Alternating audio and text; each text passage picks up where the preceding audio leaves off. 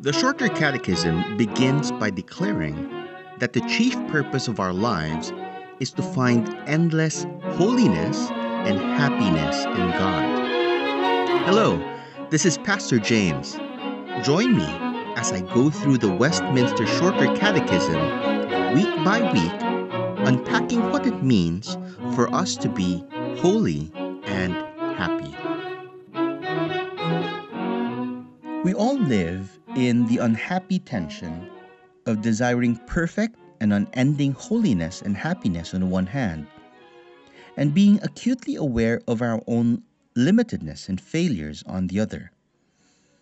Consequently, as mortal human beings, we all have the tendency to try to normalize imperfection and brokenness. As the saying goes, to err is human, to forgive divine. We all indeed err and make mistakes. After all, we would reason, we are all fallen, we are all sinners, and nobody is perfect. While many of us would rather not inquire into the reason for our fallenness, choosing instead to situate ourselves in the wider brokenness of the world as we know it, the Bible tells the story of an original holiness and happiness ruined and cursed by man's sin. You see, decay, corruption, and death were never meant to be normal, neither in ourselves nor in the world that we live in. We may recall from an earlier lesson that everything that God created in the universe, including ourselves, was originally good. Genesis chapter 1 verse 31 tells us that at the end of the creation week, God beheld everything that he had made, and behold, it was very good.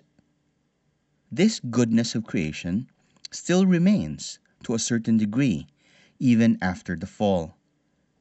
But with the intrusion of sin into humanity and into the world, original holiness and happiness are now unreachable apart from God's mercy.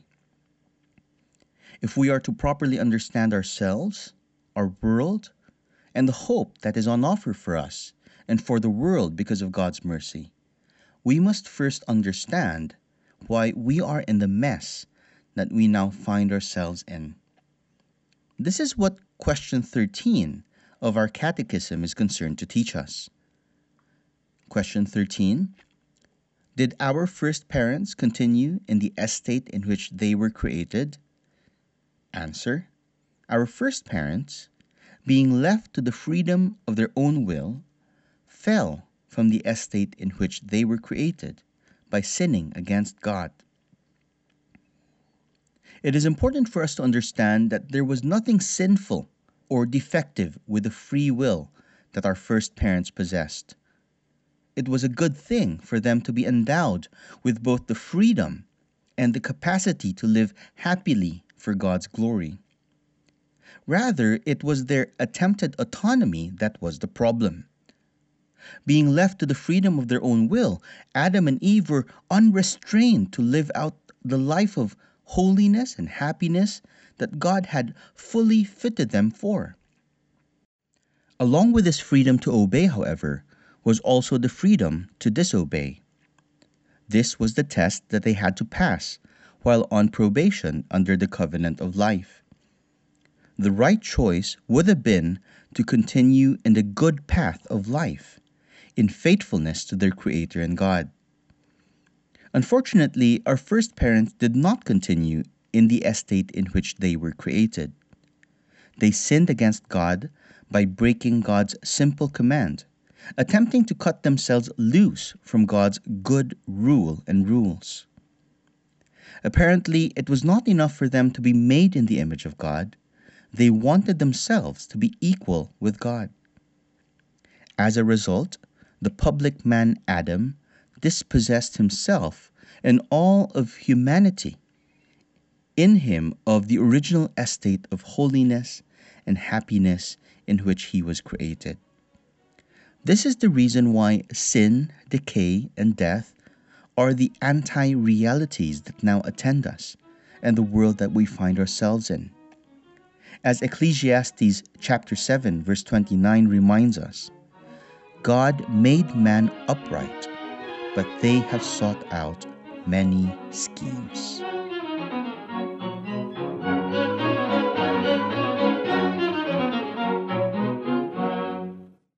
This program was brought to you by Pilgrim Community Church, a confessional Presbyterian church that meets in Cubao, Quezon City.